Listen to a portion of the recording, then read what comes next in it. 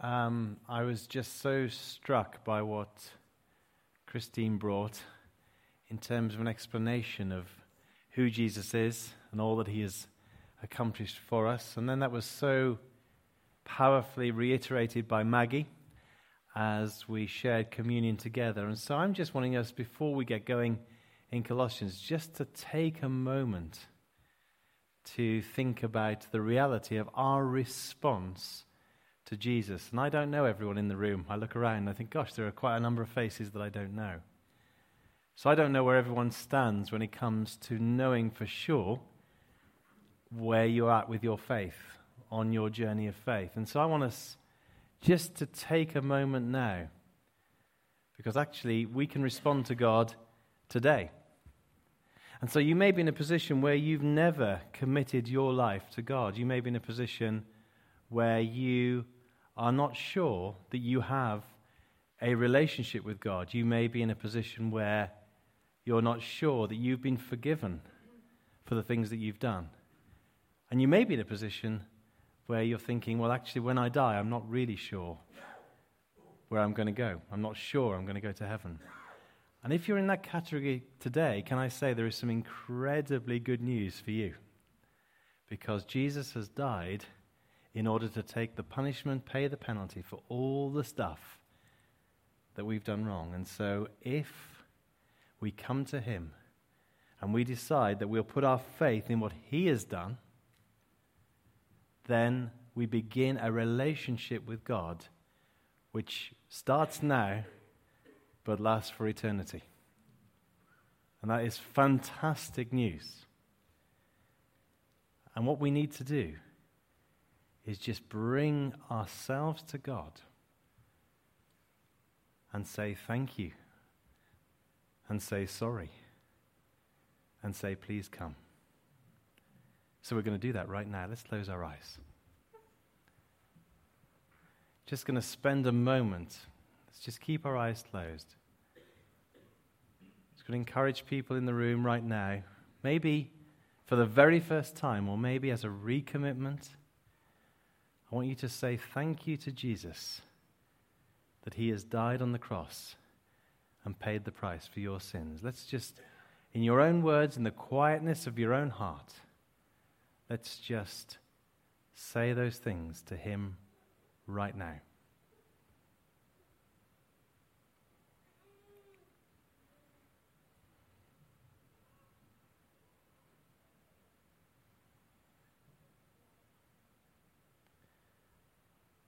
Let's continue to keep our eyes closed. So we've said thank you. We're now going to say sorry. I encourage you just to say sorry to God for the things you know you've got wrong, you've done wrong, you've said that are wrong thoughts that you've had.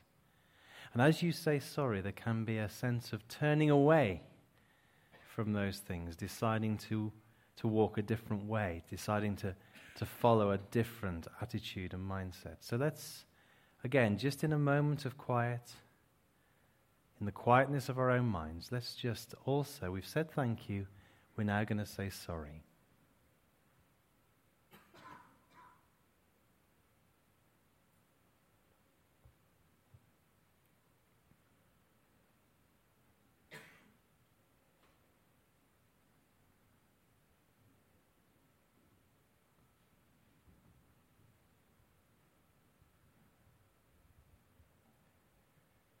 Keep our eyes closed. We've said thank you, we've said sorry. We're now going to say please. This is the big one. This is asking God to, as it were, come and be at the very center of our lives, to come and take control of our lives. And so again, in the quietness of our own hearts and our own minds, let's just say, we want you to come. I want you to come, Jesus, and be, as it were, on the throne of my heart. Be right at the very center to guide my life, take control of my life. Let's pray again in the quietness of this moment, that sort of prayer right now. We've said thank you. We've said sorry. This is the time to say please. Please come. Let's do that right now.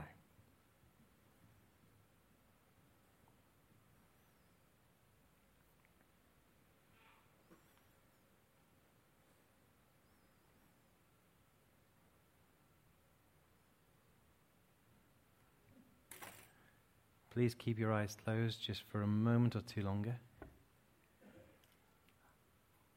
I would like to ask you if you have prayed that prayer either for the very first time or you've prayed that prayer as a recommitment to God. Where you are, I'd just like you to raise your hand. Thank you. Thank you. There are many people raising their hands right now. Thank you. Thank you. Thank you. Okay, do put your hands down. Let's open our eyes. I just want to be encouraging us all this morning. I could see 8 or 10 hands go up. So let's be encouraged that God is powerfully at work. Let's be thrilled that those people have just moved from a place of uncertainty to certainty in terms of their relationship with Jesus. Wonderful. Okay. Oh yeah, Colossians. Okay. So, over and over again in this letter, we've heard about the fact that Jesus is central to the life of Christians, and other distractions need to be put to one side in order that we can be effective as Christians. And Helen mentioned last week, we live in the context of the life and the death and the resurrection of Jesus and the return of Jesus. Maggie mentioned this beautifully during communion. We understand that we have a new life. The old life has gone. It was put to death. We are risen to a new life. If we understand that, we also understand that we are no longer citizens of this world. We have, in effect, been ascended with Christ because we are now citizens of heaven, and this will be fulfilled completely and absolutely when Jesus returns, when Jesus comes again. And so if we can get to grips with these things, as Helen said last week, it will affect how we live. Our lives will be transformed because our understanding of the truth of the centrality of Jesus will overflow out of us and will affect all aspects of our life. And it will affect our family lives, and it will affect our working lives. And those are the two very things that Paul goes on to speak about next. And in this next section, he talks about husbands and wives, parents and children, and workers and employees and employers. And so let's look at these one by one. First, Colossians 3:18 and 19. Wives, submit to your husbands as is fitting in the Lord. Husbands, love your wives and do not be harsh with them. Well, there you are. Now, you may say, well, that's quite a brief summary of marriage. I've been married for, 5 years, 10 years, 20, 30 years, and is this all I get? A line each? Well, no. You may remember that we've talked about Paul's connection with the church in Ephesus, and actually the relationship between that church and the church in Colossae through a man called Epaphras, and that's been made reference to a number of times during this series. And it's useful to expand on what Paul says here by having a look at what he writes to the Ephesians. So we're going to look also at Ephesians 5, verses 21 to 33. Submit to one another out of reverence for Christ. Wives, submit to your husbands, as to the Lord. For the husband is the head of the wife, as Christ is the head of the church, his body, of which he is the Savior. Now, as the church submits to Christ, so also wives should submit to their husbands in everything. Husbands, love your wives, just as Christ loved the church and gave himself up for her to make her holy, cleansing her by the washing with water through the word, and to present her to himself as a radiant church, without stain or wrinkle or any blemish, but holy and blameless. And so the summary that we see in the letter that we're studying over this series in Colossians is expanded upon in this letter that Paul writes to the church in Ephesus. So in order that we can help understand the heart of what is behind what Paul's saying to the church at Colossae, we actually need to look at this passage alongside that one. That isn't cheating, honest. It would be cheating not to do that. So with this in mind, let's focus on a couple of key things for married people. If you're not married and you're in the room, by the way, don't doze off. because actually there are some general principles that are really important for you, even though obviously this first section, the emphasis is about marriage. So the first thing I want us to spend some time looking at is as follows. Colossians 3:18, wives, submit to your husbands as is fitting in the Lord, expanded on by Paul in Ephesians 5, wives, submit to your husbands as to the Lord, for the husband is the head of the wife, as Christ is the head of the church, his body, of which he is the Savior. Now, as the church submits to Christ, so wives should submit to their husbands in everything. Okay, here we go. Here we go. So we live in a world where male chauvinism and girl power are prominent, and these are phrases that are used. And then we find that the Bible talks about headship and submission in marriage, and there's a lot of confusion, and there's a lot of emotion tied up when we hear verses like husbands are the head of their wives, and wives submit to your husbands. What do we make of this? Is this an outdated view of marriage? Well, for us to understand this, what we need to start with is our understanding of God's view of the human race. Men and women were created by God. They were created in His image. Therefore, men and women have equal value and equal dignity before God and deserve to be treated with equal value and equal dignity. Now, we've got a moment right now. What I'd like us to do is a little task for you. I'd like you just to have a little look around. I'd just like you to look at one another. Could you manage to do that? It's not too painful, is it? Just have a look at different people, turn around, just start to have a little look. As you are doing this, as we do that, see, it's a little bit better than having to look at me all the time. As you do that, feel free to keep going. As you do that, you are looking at a creature more like God than anything else in the universe. Because everyone in the room has been created in the image of God. And so the biblical view of men and women is that they are equal in value and dignity and equally important before God. No one has the right to feel superior about their gender, and no one should feel inferior about their gender. With that equality in our minds, we then need to see that the biblical position is that within marriage, the husband and wife have different roles. And it is in that context that we need to look at this statement about wives submitting to their husbands. What does this mean? If a wife is to submit to her husband, what is that about? Well, the first thing to say is it's not about being a passive doormat. This is about joyful, intelligent submission. This is about a wife actually asking her husband to take seriously his responsibility to look after her and to lead her and to protect her. A wife is to submit to her husband as the church is to submit to Christ. Wait a minute. Whoa. Let's just get to grips with this. Let's just pause there for a moment. The church submits to Christ, to Jesus, the perfect man, who lived a perfect life, God in human form, the one who sacrificed his life for his bride.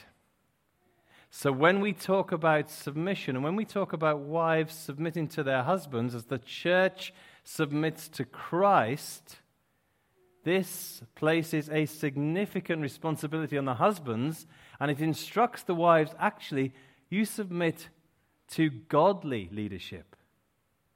It's not saying wives submit to any old leadership. It's submitting, it's encouraging and instructing wives to submit to the sort of leadership modeled by Jesus Christ himself. And this is really important, because suddenly the emphasis turns upon the man. Colossians 3:19, husbands, love your wives and do not be harsh with them. Again, expanded in Ephesians 5:25-27. Husbands, love your wives just as Christ loved the church and gave himself up for her to make her holy, cleansing her by washing with water through the word, and to present her to himself as a radiant church without stain or wrinkle or any other blemish, but holy and blameless. We find at times the church is referred to as the bride of Christ. So the head of the church is Christ, who is also the bridegroom of the church. And as we think of this, remember that the husband, as the bridegroom, is to express his leadership in his marriage by loving his wife as Christ, the bridegroom of the church, loved his bride, the church. Love your wife as Christ loved the church. So let's just spend a moment looking at Jesus' love for the church. He does not crush the church. Instead, he sacrifices himself for the sake of the church, to serve her, in order that she might be everything he longs for her to be. The wonderful church in the fullness of her glory is his aspiration for the church. And so the husband should never use his leadership to crush or stifle his wife or to frustrate her from being herself.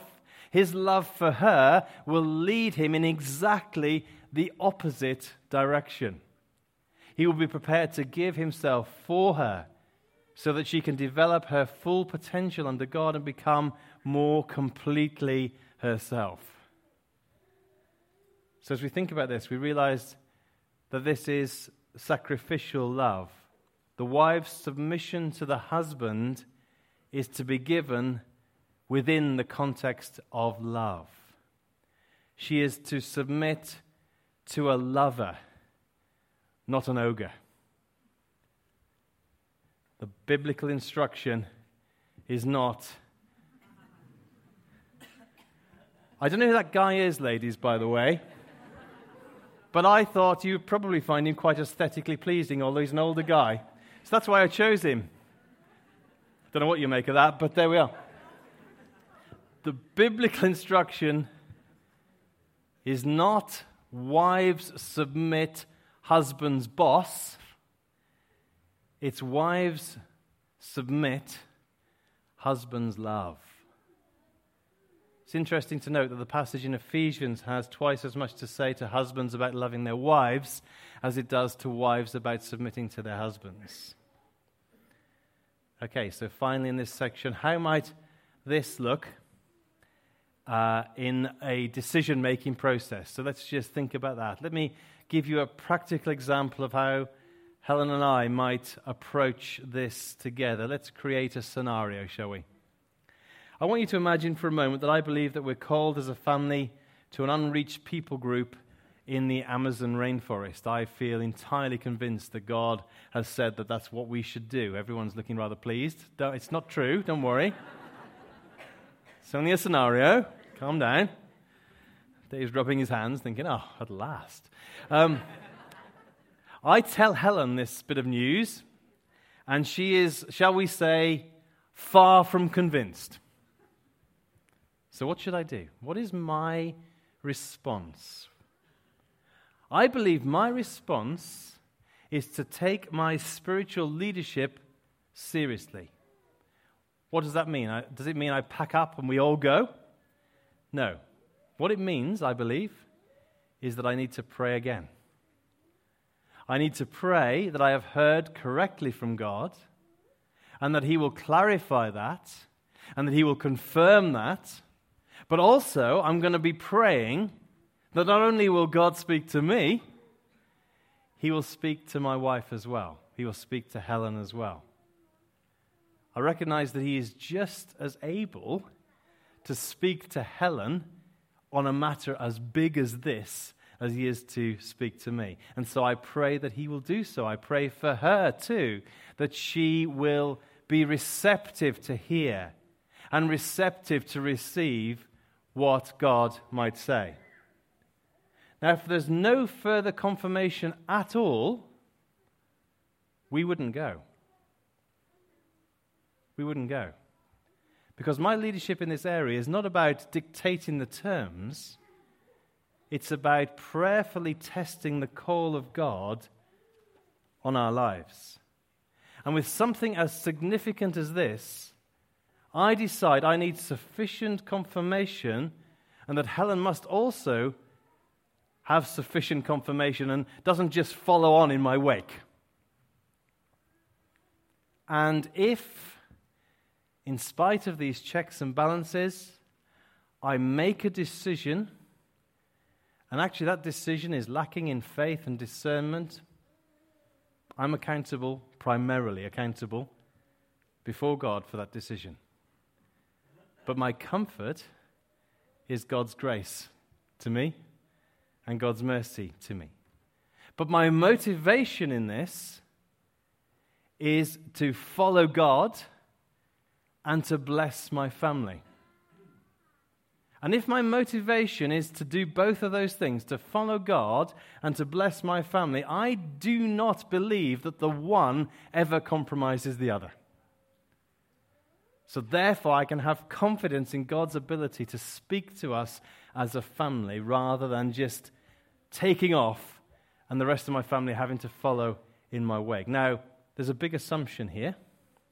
This is one of the ways in which I would see my spiritual leadership in the context of following God and in the context of huge decisions. I mean, that's a massive decision in life, isn't it? And I've taken a big one. But a big assumption here is that Helen also wants to follow God and also wants to see our family blessed. And so Helen's role is not a passive one, it's a very active one. Submitting to her husband is not simply about waiting to see what decision he's going to make. It's about praying and seeking God for his best for our family and having the confidence that he has the ability to speak and then having an openness to hear him speak. So it's not about just going along with the latest whim. Loving, godly leadership and joyful, intelligent submission can work powerfully together. I realize this cuts across so many cultural norms in our society, but when understood and applied biblically, I believe it makes for a powerful partnership and for mutual fulfillment and security within the family. I hope that makes sense. Part 2. Colossians 3:20-21. Children, obey your parents in everything, for this pleases the Lord. Fathers, do not embitter your children, or they will become discouraged.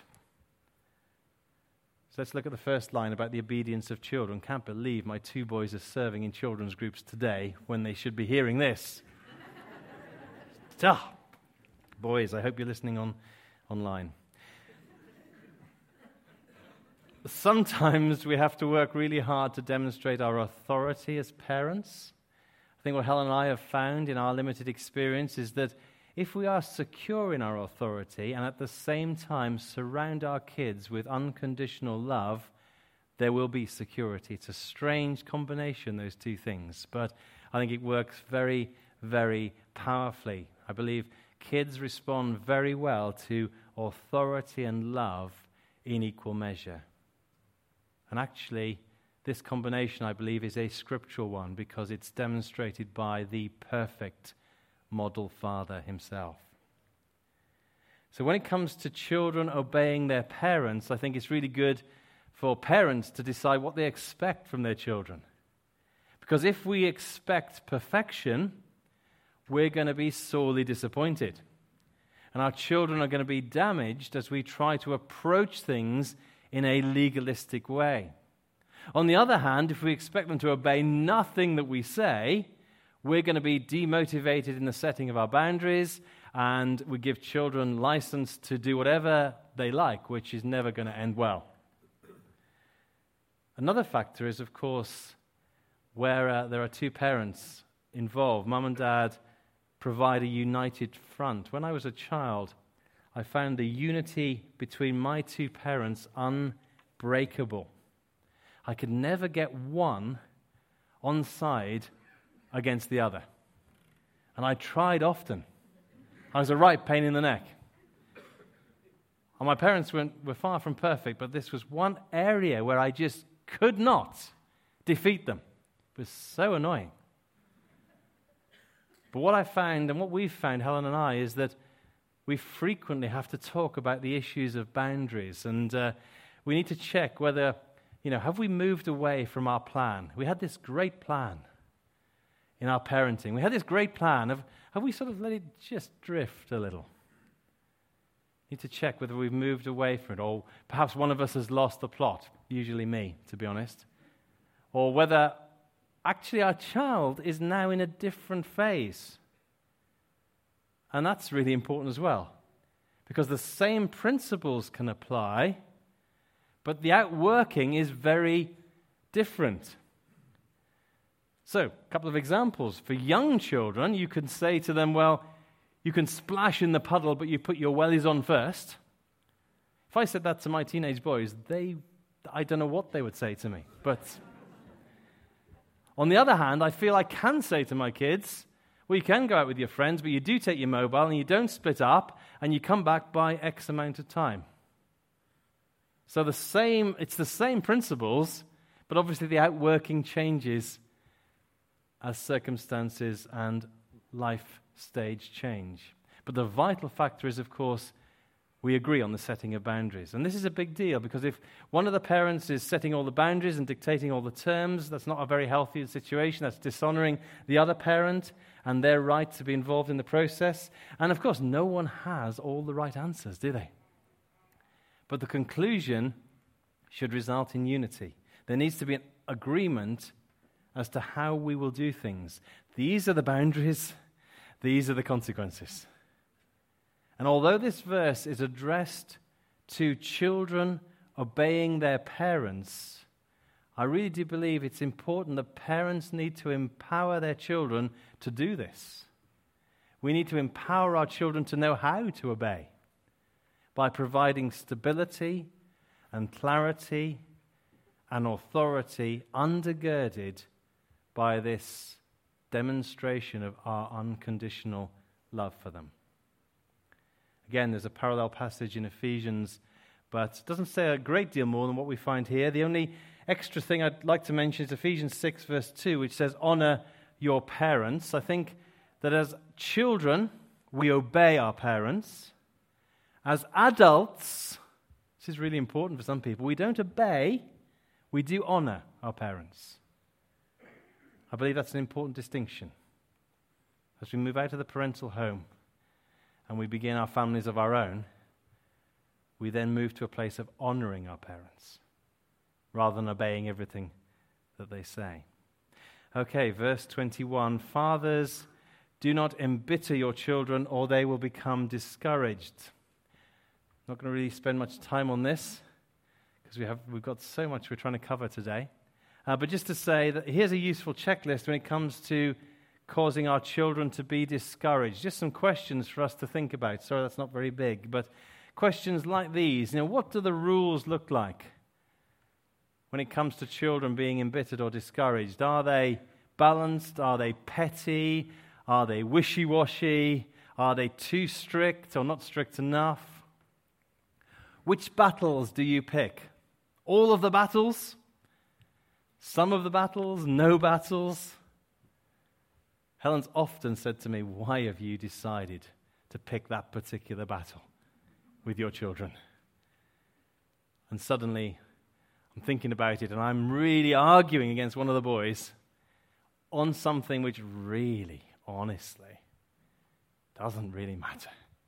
And suddenly, the oldest person in the house is acting the least mature. And it's a bit of a blow. So what battles do we pick? When you're wrong, what do you do? Cover up? Deny it? Admit it? Say sorry? Of course, I always admit it and say sorry. Sometimes. It's tricky, isn't it? It's a huge challenge, but it teaches our kids stuff as well. Are you giving your child enough attention? Here's a famous one, isn't there? Do they get more attention for you being good or more attention for being disobedient? That's a famous big question for parents to deal with. Are we having fun? We don't want it to be all about the rules, do we? having fun with our kids. And at different stages, there are different ways in which we have fun with our kids. I've stopped wrestling with my boys now because they can beat me. And that's just not fair. So I now have to play games that I can still win. That's the general plan of my parenting. Are we praying with our kids? Are we actually teaching our kids to keep Jesus central? Or are we just relying on, Jen and Ruth and Ali to do that for us? No, we need to be focused ourselves on that. Okay, let's look at the last bit today, Colossians 3 from verse 22. Slaves, obey your earthly masters in everything, and do it not only when their eye is on you to curry their favor, but with sincerity of heart and reverence for the Lord. Whatever you do, work at it with all your heart as working for the Lord, not for human masters, since you know that you will receive an inheritance from the Lord as a reward. It is the Lord Christ you are serving. Anyone who does wrong will be repaid for their wrongs, and there is no favoritism. Masters, provide your slaves with what is right and fair, because you know that you also have a master in heaven. Now, last year in June and July, we did a series on the workplace. So if this is something that is particularly for you, then have a look at our website, and also bear in mind the business forum thing that's coming up soon, which is on your notice sheet, which Dave made reference to earlier. I'm just going to make a couple of comments here. Again, there's a parallel passage in Ephesians. First of all, a couple of statements about slavery, because of course it's talking about slaves and masters here. People reading this letter have sometimes expressed uncertainty, embarrassment, or disappointment that Paul doesn't really seem to be doing much about slavery. He seems to be content with the status quo. It seems he's unwilling to call for social change when it comes to the issue of slavery. Paul, why aren't you making statements against slavery rather than just instructing slaves? And in the first instance, it seems that rather than removing the yoke of slavery, Paul seems to be increasing its burden, because he's saying to Christian slaves, you need to obey earthly masters in everything. So what is Paul saying on the issue of slavery? Well, the first thing to say is that this little section here in the letter to Colossians is not the only statement that Paul makes relating to slavery. In fact, it's really important to read the letter that Paul writes to a man called Philemon, someone probably connected with the church in Colossae, and that gains a better perspective on how Paul views slaves and masters. That letter gives us an insight into the impact of the gospel on the relationship between slaves and masters, and how that actually in turn will affect Roman society and begin to change it. But we haven't got time for that right now. But even in this passage, what we see is that Paul wants Christian slaves to understand that actually they are now not serving humans at all. It's clear from verse 23, Paul says they are not serving God, they are not serving men, but God. Everything they now do is for God. And once again, we see the theme comes back. Jesus is central. Once again. So in effect, they've been rescued from their slavery to their masters in order to become a full-time servant of Jesus. And so there is no way that the Bible condones slavery, and throughout the centuries, Christians have been at the very center of campaigns to see slavery abolished, and they still are even now.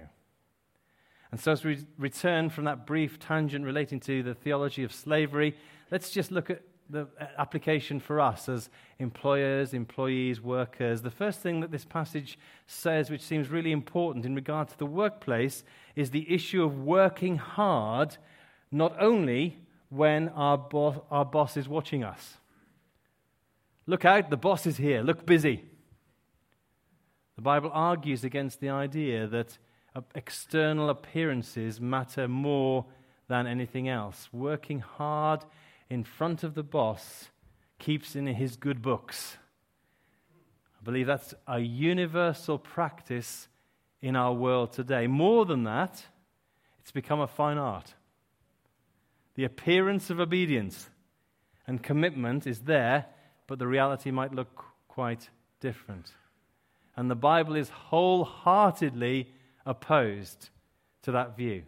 And so as we go about our work, we are set free from the idea that value and dignity come out of what our boss thinks of us. We have a different assurance about our worth, a different assurance about our dignity. In effect, we're touching on what Helen was discussing last week when she mentioned the importance of understanding our key identity is in Christ. And that means whatever job we do, whether it seems to be very significant or quite menial, the reality is, as rescued children of God, we are fit to serve the Lord of glory. We can do our jobs knowing that we are working for Him and He is delighted to receive our service. And that truth can and should have an impact upon how Christians think of their workplace or their studies or whatever situation in life you might currently be in. With this in mind, verse 24 goes on to say that a reward beyond our wages or promotion or esteem that we might receive doing our job is available for us, which is a great relief to the first century slave, because there was no wages, no esteem, and very little honor. However, for the 21st century executive, the challenge to gain is honor and esteem and lots of cash from our jobs can be significantly tempting. But we need to have in mind that the greatest reward is the inheritance in heaven. And we will be rewarded in heaven as we approach our lives in a godly way. And finally, a quick word to bosses out there. In the context of the culture of the time, this was probably the most shocking thing that Paul said on this subject. A slave at that time would have no ability to seek justice of any kind in any way, and no one would seek justice on their behalf. And yet Paul speaks to Christian masters, and he instructs them to be fair and to be just with their slaves. The idea of treating slaves fairly may have resulted in masters being ostracized socially. It may have had financial implications. It was so counter-cultural. And in the same way, bosses acting with integrity, fairness, and justice can still be challenged today in a ruthless and cutthroat culture of work. Okay, so I've tried to cover a lot of ground in a short period of time.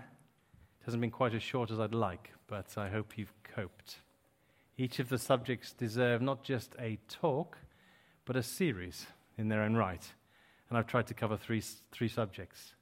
That's why we devoted a whole series last year to the workplace, and why Helen and I run and continue to run courses on marriage and parenting. Not because we're the experts, by the way. In fact, every time we've done it, we've learned lots and lots of things from other people who've been on the courses.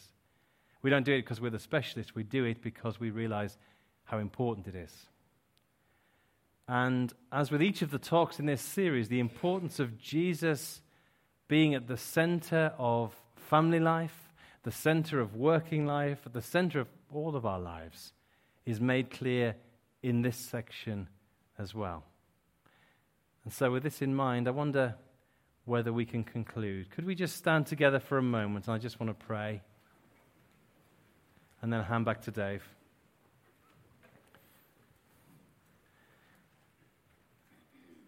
Lord Jesus, I thank you so much for my brothers and sisters standing in this room. And I want to ask, Lord Jesus, that you would enable us to have the courage to put you at the center of all that we are and all that we do. In every circumstance, whether that be in family, in neighborhoods, in our work, in our relationships, whatever it might be, we're asking for you, Jesus, to be at the center. Because we know that is the key to our lives. Help us, we pray, by your grace and in your name. Amen. Thank you. Do take your